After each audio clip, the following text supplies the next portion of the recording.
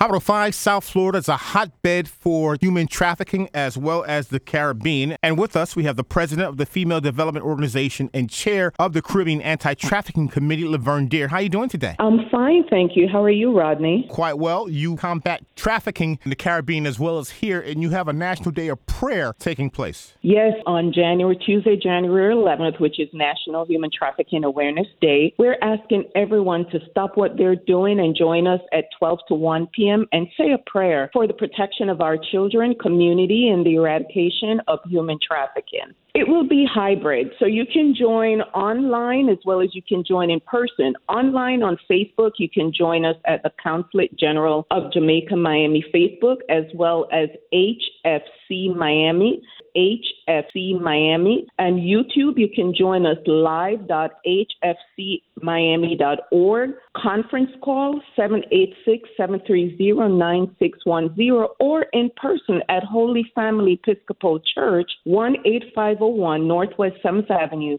Miami Gardens, Florida, 33169. Now, I've known you for a while. You've been combating trafficking, not just here in the U.S., but particularly the Caribbean. You focus on Jamaica. It's bad. And when I say it's bad, you have a lot of parents who are here that don't understand that people are trafficked right here, as well as from the Caribbean right here in their backyard. So it's important for us to go out and make these parents aware that traffickers, they lurk the mall, they hang out at places, arcades, group homes, places where the children are. And we need to ensure that people are aware of. Florida is number 3, and in order to do that is to stop trafficking from the Caribbean right here in our backyard in Miami and South Florida. Tuesday, the National Day of Prayer. How can those that want to participate do so? Reach out to me at 305-354-6356. Again, 305-354-6356. And definitely mark your calendar. We're happy to have